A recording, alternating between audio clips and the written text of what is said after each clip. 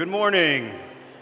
My name is Danny Beach, and I serve as the equipping pastor here at East Cooper. And if you are new or newer with us this morning, I want to say welcome and thank you for being here. It's a joy to be able to worship with you and to sing to the glory of God and to sit under the teaching of God's Word with you. We're glad that you're here. If this is your church home, and maybe you've been here for a couple years or maybe a couple decades, welcome home. We're glad that you're here as well, and it's good to be together as the body of Christ. It's good to be together on the Lord's Day, and we're glad that you're here.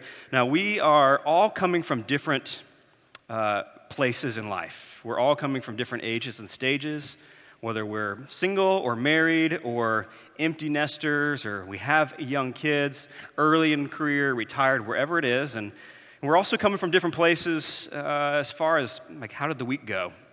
Some of us have had a tough week. Maybe it's been a tough year. Some of us are coming perhaps with burden or anxiety. Maybe some of us have come from a great week where we're really, things are falling in line and the family's good and maybe got a raise. Whatever it may be, it is our hope and prayer that the Lord speaks to you this morning. So thank you for being a part of the body of Christ today.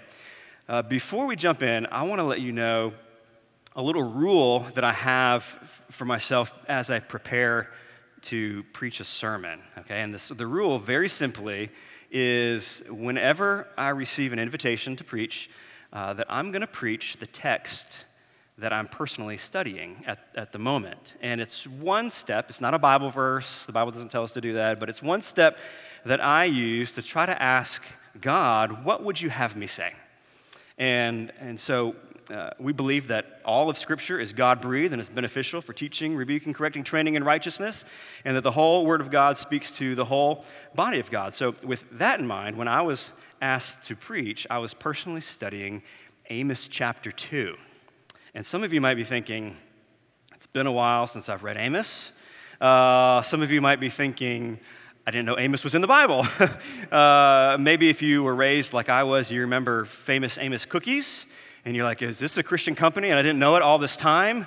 And if so, I'm going to treat them like Chick-fil-A, and I'll buy them all up. Well, Amos is not famous. It's not at the top of the devotional reading list. It's a small book in the Old Testament. It's one of 12 minor prophets, meaning just a shorter prophet as opposed to the major prophets, which are longer. And it's written in the form of ancient poetry, which can be a little bit difficult to navigate. But what we know is that Jesus himself in Matthew chapter 5 said, I have not come to abolish the law and the prophets, but to fulfill them. Now, Jesus was saying a lot with that statement, but one of the things that Jesus was saying was he was tying his messianic work with what happened in the Old Testament and the prophets. He's saying that there is a connection here. There is something that was begun then that I am bringing to completion and fulfillment here. And if you are a Christian in 2019, a Christ follower, somebody who is seeking to conform your life to that of Christ, then you need to have the full picture that Jesus was talking about. Not just the New Testament, but you need to know what happened, what God started in the Old Testament, that Jesus completed. The prophets are important. Before we jump in, I want to cover a little bit of historical background so we kind of know what's going on when Amos was written, and then point out a couple things about understanding ancient poetry, and we'll begin to see a rhythm that goes on through here. So historically speaking, we see that God built the children of Israel into a great nation, and as a result of sin within the leadership and sin amongst the people, the nation of Israel divided. It split in half to where there was a northern kingdom that we call the kingdom of Israel and a southern kingdom that we call the kingdom of Judah.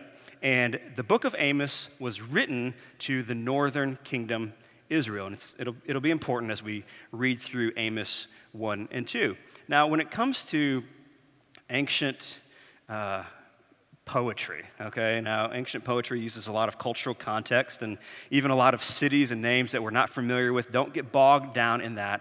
But poetry, just like today, kind of has a little bit of a rhythm, all right? If you read a poem today, if you read lyrics to a song, there's kind of a recurring theme or a melodic line that's going on, and we're going to see that in the book of Amos as we read the first two chapters. They're not that long, so don't worry too much about it. But what we see in Amos 1 and 2 is we see 8 pronouncements of judgment against 8 different countries. All right, 8 pronouncements of judgment against 8 different countries. 6 of those countries are the pagan nations surrounding the northern kingdom, Israel. The 7th pronouncement of judgment is against the brother country, Judah, and the 8th pronouncement is a little bit longer and is against Israel, the audience of Amos. All right, and then this rhythm that we have in poetic literature is each of these pronouncements of judgment have 3 parts, a beginning, a middle, and an end. They all begin the same way, 8 times. 8 times we hear, for 3 transgressions of fill in the blank, Gaza, Damascus, but for 4 I will not revoke the punishment. For 3 transgressions of, and for 4 I will not provoke the punishment. And simply, it's a poetic way to express excessive sin. Okay, so it's a phrase that's used throughout Scripture, so we know that's what it means. Imagine a police officer on the side of the road, and somebody passes him going 10 miles per hour over, maybe 12 miles per hour over. And the police officer says, I can withhold my judgment. I can make that call. I could show grace. I could withhold my judgment. Maybe he changes lanes without using his blinker, and he says, I'm not gonna enforce the law on this guy right now. However, imagine another guy drives past him going 25 miles per hour, and he has a gun, and he's actually shooting at people out the window, and he's gunning for pedestrians and bikers and trying to run them over, and he's trying to push the school bus off the side of the road filled with school kids. The police officer in that moment would say, enough, this is too much, and I am going to take the judgment that I have authority over and pour it out to do all that I can to stop this guy. All right, so that's the beginning. For 3 transgressions of, and for 4 I will not revoke the punishment. Then the middle part is always a because statement, and it simply identifies the sin because of the following reasons. The third part of this poetic rhythm is the judgment that God pours out. And there's a repetition of 2 different words, fire and devour. Fire and devour. And we see that symbolizing God's judgment and wrath all throughout Scripture. That God is an all-consuming fire, that when it pours down, there is no hope. When God puts his judgment on us, it is like a fire that devours the nations. It devours the people, the kings, the princes, the walls, the gates. All right, so we're going to read through the first 6 of these judgments on the pagan nations around. And don't get lost with the names that you might not recognize, but follow this rhythm that we see here in Amos. So if you would, follow with me, Amos chapter 1, beginning in verse 3. Whether you have a Bible or you have a Bible app, it's good to see where we're going in the text this morning. All right, hear the rhythm. Thus says the Lord, for 3 transgressions of Damascus, and for 4 I will not revoke the punishment, because they have threshed Gilead with threshing sledges of iron. So I will send a fire upon the house of Hazael, and it shall devour the strongholds of Ben-Hadad. I will break the gate bar of Damascus and cut off the inhabitants of the valley of Avon. And him who holds the scepter from Beth-Eden and the people of Syria shall go into exile to Kir, says the Lord. Thus says the Lord, for 3 transgressions of Gaza, and for 4 I will not revoke the punishment, because they carried into exile a whole people to deliver them to Edom. So I will send a fire upon the wall of Gaza, and it shall devour her strongholds. I will cut off the inhabitants of Ashdod, and him who holds the scepter from Ashkelon. I will turn my hand against Ekron and against the remnant of the Philistines, and they shall perish, says the Lord God. Thus says the Lord, for 3 transgressions of Tyre, and for 4 I will not revoke the punishment, because they delivered up a whole people to Edom and did not remember the covenant of brotherhood. So I will send a fire upon the wall of Tyre, and it shall devour her strongholds. Thus says the Lord, for 3 transgressions of Edom, and for 4 I will not revoke the punishment, because he pursued his brother with the sword and cast off all pity, and his anger tore perpetually, and he kept his wrath forever. So I will send a fire upon Teman, and it shall devour the strongholds of Basra. Thus says the Lord, for 3 transgressions of the Amorites, I will not revoke the punishment, because they ripped open pregnant women in Gilead, that they might enlarge their borders. So I will kindle a fire in the wall of Rabbah, and it shall devour her strongholds with shouting on the day of battle, with a tempest in the day of the whirlwind, and their king shall go into exile, he and his princes forever, says the Lord. Thus says the Lord, for 3 transgressions of Moab, and for 4 I will not revoke the punishment. Because he burned to lime the bones of the king of Edom, so I will send a fire upon Moab, and it shall devour the strongholds of Kerioth. And Moab shall die amid uproar, amid shouting, and the sound of the trumpet. And I will cut off the ruler from its midst, and I will kill all of its princes with him, says the Lord. So these are the 6 pronouncements of judgments to the 6 surrounding pagan nations. And what we see here is each of these sins of excess all fall under the category that C.S. Lewis would call sins against the natural law, okay? Sins that all human beings are aware of, that they know right from wrong. And the easiest example that we can look at in this text is when it says they ripped open the pregnant women. And this is always going to be too much, across the line, totally unnecessary. There's never going to be a situation in any battle, anywhere, ever, to do something this treacherous.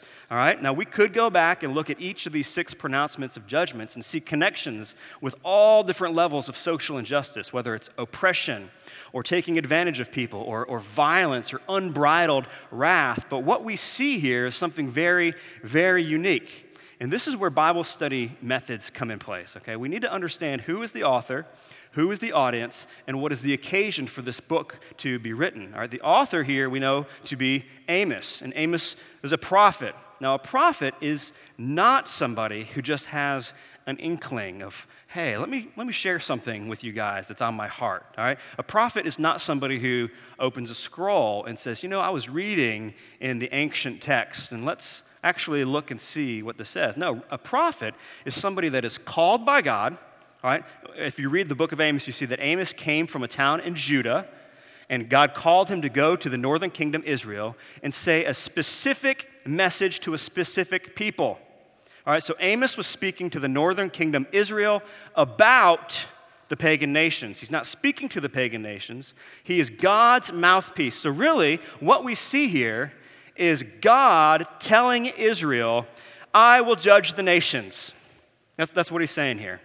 He's saying, my fire will pour on the nations for their sin. Their sin will not be left unaccounted for. I am God, I will judge the nations. That's what he's saying. And you have to wonder here what Israel's response to this was. Like when Israel heard the words of God through Amos, were they high-fiving each other and chest-thumping each other? Because they were the victims of some of these heinous acts of brutality and depravity. Were they saying, yeah, finally, the pagan nations, they're getting theirs in God's wrath because he is a good God, and God is a God who pays for, or casts judgment on sin, and he's gonna get them, and high-fiving each other. And there's a real sense, church, for us even today to know that God will judge the nations. All right, it's still true today, even though this was written in the Old Testament. We know that the recurring theme throughout Scripture is that sin will not be left unaccounted for. And as we look at our world and we see oppression and we see violence and we see wrongs being done, and we see lies, we see sexual misconduct, we see racism, we see abortion, we see unbridled wrath with our political system, we see all of this mess out there, we can learn here that the same truth applies, that God will judge the nations. God will judge sin. Just because it's not pouring down at the moment doesn't mean that God isn't watching, that God doesn't know that sin will not be left unaccounted for. We can have confidence in that. Now, as Christians, we are called to stand up for those who can't stand up for themselves. As Christians, we're called to call out injustice. As Christians, we're supposed to be a part of the solution, but we are in a fallen world, and if it's not one thing, it's going to be the next thing, and sometimes we can drown, and I don't know what to do about abortion. I don't know what to do about the anger in our nation. I don't know what to do about fill in the blank, and we can have confidence that God will judge. That's specifically what he was telling the nation in the northern kingdom, Israel, through the mouth of Amos. Let's continue in the text. It says in chapter 2, verse 4, this is the seventh judgment. Thus says the Lord, for 3 transgressions of Judah and for 4 I will not revoke the punishment, because they have rejected the law of the Lord and have not kept his statutes, but their lies have led them astray, those after which their fathers walked. So I will send a fire upon Judah, and it shall devour the strongholds of Jerusalem. We need to see that there's a distinction in this pronouncement of judgment that's different than the first 6. And the distinction is in the because statement. It begins the same for 3 transgressions of Judah, and for 4, I will not revoke the punishment. It ends the same way with fire and devouring, but the middle is different. What does it say? It says, because they, meaning Judah, have rejected the law of the Lord and have not kept his statutes. But their lives have been led astray after which their fathers walked. And it's a poetic way of saying idolatry. Their fathers had idols, and it passed them on to their kids. So the kids had idols too. What we see here, you start to wonder, what's Israel thinking at this point? All right, if they're cheering the judgment that will befall their enemies, what are they thinking about brother Judah? They're next door. Are they thinking, man, those bombs are dropping kind of close? Or maybe they're thinking brother Judah is the bad brother and they've been sinning and they're going to get punished too. Well, the distinction that we see here is that God is pronouncing judgment because they have broken the covenant. They have broken the covenant because they have rejected the law of the Lord and have not kept his statutes. God is saying here, there's a different standard. Different rules apply to my chosen people. And I'm judging them, but I'm judging them for different reasons. Old Testament scholar Paul House says that covenant adds definition to a relationship. It does not create the relationship. So God has a relationship with all mankind because he's the creator God, but he has a particular relationship with his covenant people. Think of the covenant of marriage. All right, I'm married to Lauren, and we have vowed before God, we have covenanted with each other that our relationship will be different and unique. We might have different friends, we might have different coworkers, acquaintances, neighbors, all of these different relationships, but there is one relationship within marriage that is unique, and there's boundaries. All right, and I'm called to live a certain way within that covenant. And the thing is the covenant is good. I mean, the covenant is really, really good. And when you're living in marriage according to the covenant, there's joy, and there's love, and there's laughter, and there's fulfillment, and there's meaning, and you're raising the kids, and there's more there. And we've all seen that couple that's been married 50 or 60 or 70 years, and we think, yes, I want that. I want to walk hand in hand with that person because they've kept the covenant. They are still in love after all these. I want that for my kids, and I want that for my kids' kids. The covenant is good when you're living in the covenant. And if the covenant is broken, and maybe some of you have walked that road in marriage, it's hard. It's a burden. It's difficult. It's not the way it's supposed to be. So those bombs are falling real close to Israel here. Continue on. Amos 2:6, thus says the Lord, for 3 transgressions of Israel, and for 4 I will not revoke the punishment, because they sell the righteous for silver, the needy for a pair of sandals. Those who trample the head of the poor into the dust of the earth and turn aside the way of the afflicted, a man and his father go into the same girl, so that my holy name is profaned. They lay themselves down beside every altar on garments taken in pledge. And in the house of their God they drink the wine of those who have been fined. Yet it was I who destroyed the Amorites before them, whose height was like the height of the cedars and who was as strong as the oaks. I destroyed his fruit above and their roots below. Also it was I who brought you up out of the land of Egypt and led you for 40 years in the wilderness to possess the land of the Amorite. And I raised up some of your sons for prophets and some of your young men for Nazirites. Is it not indeed so, O people of Israel, declares the Lord? But you made the Nazirite drink wine and commanded the prophets, saying, you shall not prophesy. Behold, I will press you down in your place as a cart full of sheaves presses down. Flight shall perish from the swift, the strong shall not retain his strength, nor shall the mighty save his life. And he who handles the bow shall not stand, and he who is swift of foot shall not save himself, nor he who rides the horse shall save his life. And he who is stout of heart among the mighty shall flee away naked that day, declares the Lord. Now, in this eighth pronouncement of judgment, we see more. We see the telling of a story here.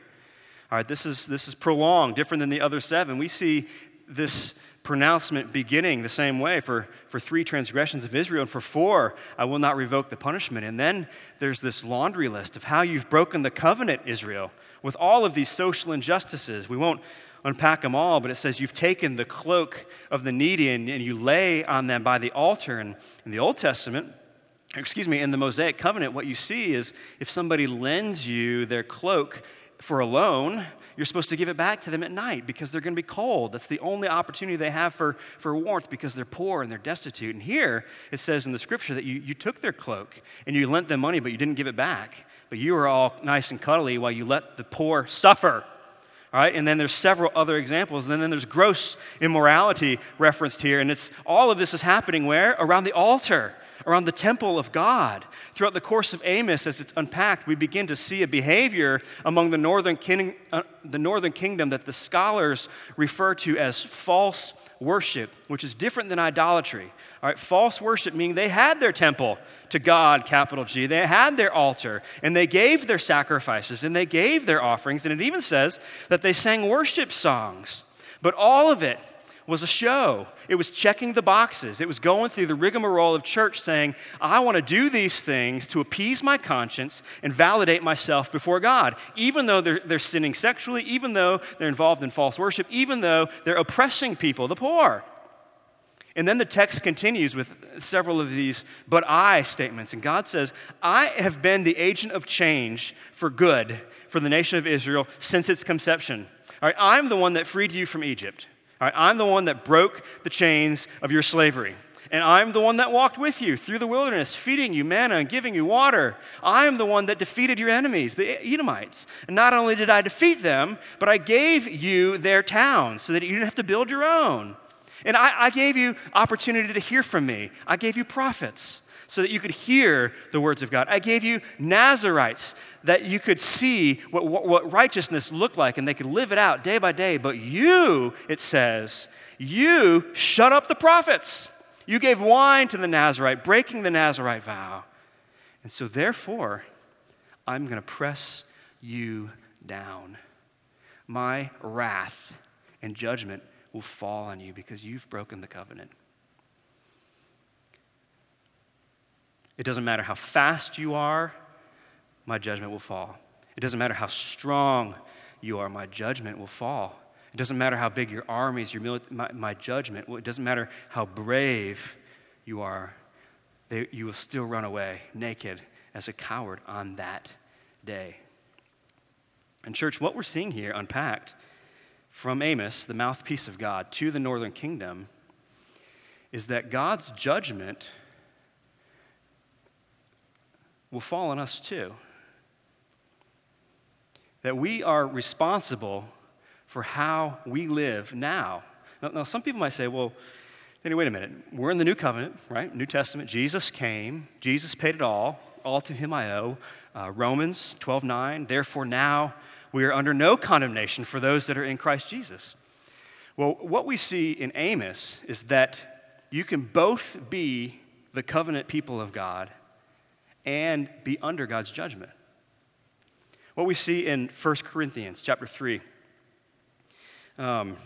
Paul, the Apostle Paul, is speaking to Christians in 1 Corinthians 3. All right, he's speaking to Christ followers in the early first century church, and he's instructing them on what righteous living looks like. Jesus has already come and died and has been risen again and has already ascended, and Paul is speaking to believers. And this is what Paul says about what their life should look like. 1 Corinthians chapter 3, verse 12, it says, if anyone builds on the foundation with gold, silver, and precious stones, or wood, hay, and straw, meaning how you live your life, all right? Are you building your life with gold, silver, and precious stones, meaning righteousness and faithfulness, or not?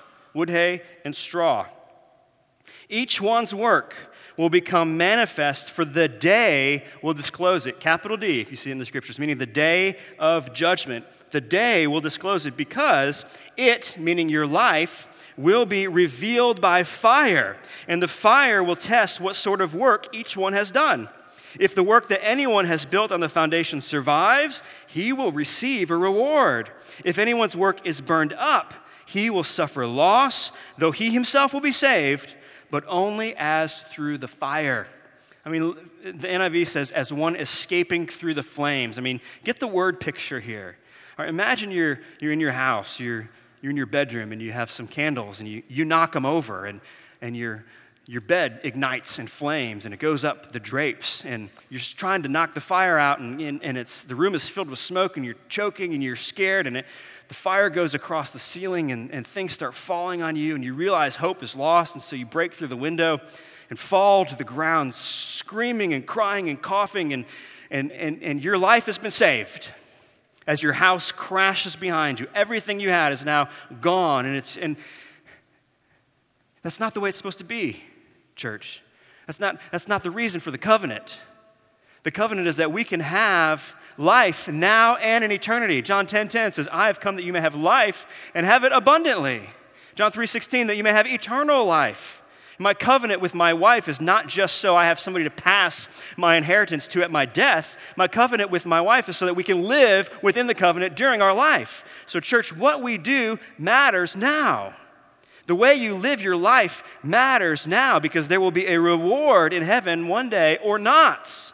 You will have your life. If you have committed your life to Christ and you say, you are my Lord and my Savior, I confess my sins to you, please save me, your soul is safe. But that's not the end game. There's a calling on each one of our lives to live according to the Scriptures. And what does the Bible call us to do? And how does the Bible instruct us to live? And there's a danger, all right? There's a danger here. We all fall for this at different times. There's a danger in thinking, if judgment is not falling on me now, then my life must be validated. I think we all struggle with that. I know I do. If things are going well, then it must be peachy between me and God. Or you look at the nations and you say, look at all that sin and I'm not living that way, so therefore I'm good between me and God. Danger. That's not how we gauge ourselves. Psalm 119:1 says, blessed is the man who walks blamelessly. How do I know that I'm blameless? What does the Scripture say? Are you in the church? Are there other people sharpening you? Are you in the Word? Are you in prayer? Are you living a life of repentance? Are godly people speaking into your life? We have the Scriptures to inform us how we ought to be living so that we could stand before God on that day, and when the fire comes down to either burn away or reveal, we can say, yes, I've been walking in the covenant with my God, like that older couple over there who's walking hand in hand, and it is glorious and it is joy-filled. Church, what you do matters today. The way you handle your kids, the way you deal with your grandkids, even if that situation isn't as good as you want it to be, the way you handle your aging parents, the way you handle the job that you really don't like. There's a faithfulness that we are all called to in the ups and the downs and the highs and the lows and the good and the junk in life. We're called to that. What's interesting as you study these 8 pronouncements of judgment is you begin to see a timeline come at you. You begin to see that you can begin identifying through the Bible and through other historical records when these sins happened that Amos is calling out in all 8 countries. And we know that Amos was written in the mid-750s BC, and we know that we can also identify when the judgment was poured out, because it didn't pour out immediately. So you have sin that happened, a couple generations, judgment pronounced, a couple generations, judgment poured out.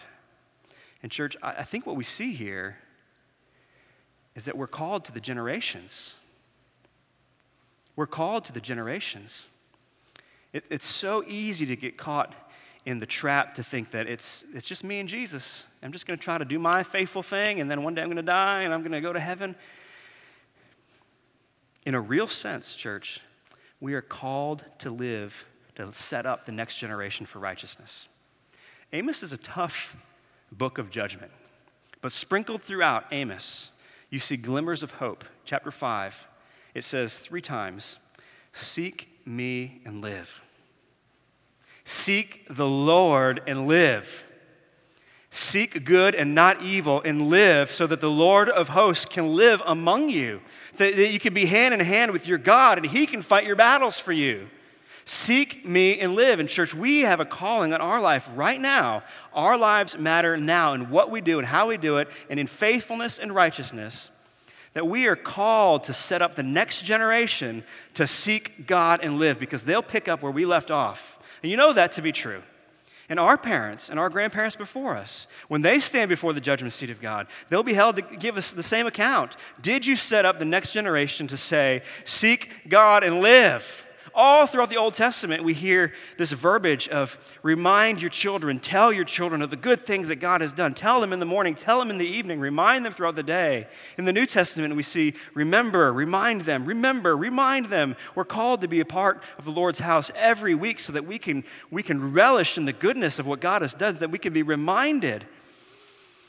Church, be encouraged that your life matters now. And we are called to live in a faithful way so that what we do ripples way beyond our life. Now, there is a burden in thinking through the whole idea that I'll be held to give an account for the next generation. And that's heavy. But also, don't you want to know that your life matters beyond today? Isn't it good to revel in the idea that your faithfulness today, in some mysterious way, I can't explain it all, that your faithfulness, according to the scriptures today, will impact your kids' kids' kids, that you will never meet? I think that's what we're seeing in scripture here. You know, through the heaviness of Amos, judgment is not an easy topic, but as you read the 9 chapters of Amos, at the end of the book, you begin to hear a faint, sweet song. If you have your Bible, flip to the end. Amos chapter 9, the second half of the last chapter, verse 11. See how this prophetic book of judgment ends. Amos 9:11 says, and again, remember this is poetry. In that day I will raise up the booth of David that is fallen, and repair its breaches, and raise up its ruins, and rebuild it as in the days of old, that they, meaning the people of God, may possess the remnant of Edom. And all the nations who are called by my name, declares the Lord who does this. Now, the original audience, all right, those that Amos was speaking to, would recognize that this is a reference to a coming greater Messiah, the booth of David, from the line of David. David had died 250 years before this book was written, okay? The booth represented the dwelling place of God, or another word is a tent. The King James Version translates this as the tabernacle. We see this recurring theme all through Scripture that God desires to dwell with his people. We see it in Eden. We see it in the tabernacle in the wilderness, where God dwelled with his children in the wilderness. We see it in the temple, in the Holy of Holies, where God met with the priests, all right, the representatives of the nation. We see Jesus Christ himself coming in the flesh to dwell with mankind. We see Jesus ascending and the Holy Spirit coming and dwelling within us, and we are the temple of the Holy Spirit. There's this theme all through, and one day we're going to be in heaven dwelling with God. All right, so there's this theme. So the original audience would know that the booth of David was a reference to the coming one that they didn't have a full picture of yet. And that one was going to be destroyed.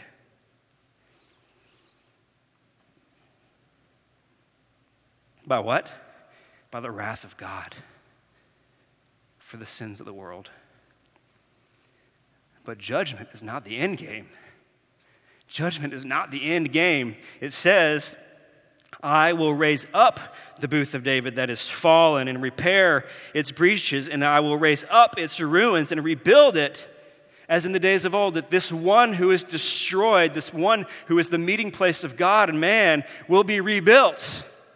And then it goes on to say that they may possess the remnant of Edom. This is a poetic way of saying that they may possess the promised land or the promise through the booth of David. You can participate in the promise. And who is it available to? That they may possess, it says, meaning the covenant people of God, the nation of Israel, but also the nations. The nations. How does Amos begin? The nations are judged, and then God's covenant people are judged. How does Amos end? That one day there will be one who will be destroyed for you and will be rebuilt for you, that all who believe in faith, this one booth of David that will be restored by God, will have access to the promise, you and the nations. We said at the beginning, in Matthew 5, Jesus said at the beginning of his ministry, I have not come to abolish the law and the prophets, but to fulfill them. At the end of Jesus' time on this earth, after the resurrection, all right, so he died, was buried, was raised again on the third day. One of his very first conversations was on the road to Emmaus. And this is what Jesus said between his resurrection and his ascension. Jesus said this, these are my words that I spoke to you while I was still with you, that everything written about me in the law of Moses and the prophets and the Psalms must be fulfilled. Then he opened their minds to understand the scriptures, and he said to them, thus it is written that the Christ should suffer and on the third day rise from the dead, and that repentance and forgiveness of sins should be proclaimed in his name to all the nations, beginning with Jerusalem. It's like he was thinking of Amos here. God will judge the nations, but judgment is never the end game. It is a call to repentance. It is a call to seek me and live. I am a long-suffering God of grace. And we all have opportunity to trust in the booth of David and trust into Jesus for the forgiveness of our sins and alignment of our life with what Scripture teaches us, so that when the day comes, it will be made manifest how we lived our life. And that we will hopefully receive reward for a life of faithfulness and righteousness, and our life will ripple through eternity for the good of the kingdom, and hopefully for the good of my kids and yours too. So church, wherever you're at today, maybe you've been living life as if judgment is never coming. Amos is a warning against that. We can forget. If you're a Christ follower and life has been busy and you've gotten caught up with stuff and you've forgotten the call to seek God and live in such a way that you're setting up the next generation to seek God and live, forgiveness is found in Jesus. Say, God, I believe and I trust in you to take my life and help me conform my thinking, my discipline, my giving, my family, my sin, my work, my bad relationships, all to how you have instructed me to live. Church, this is the calling on our life today.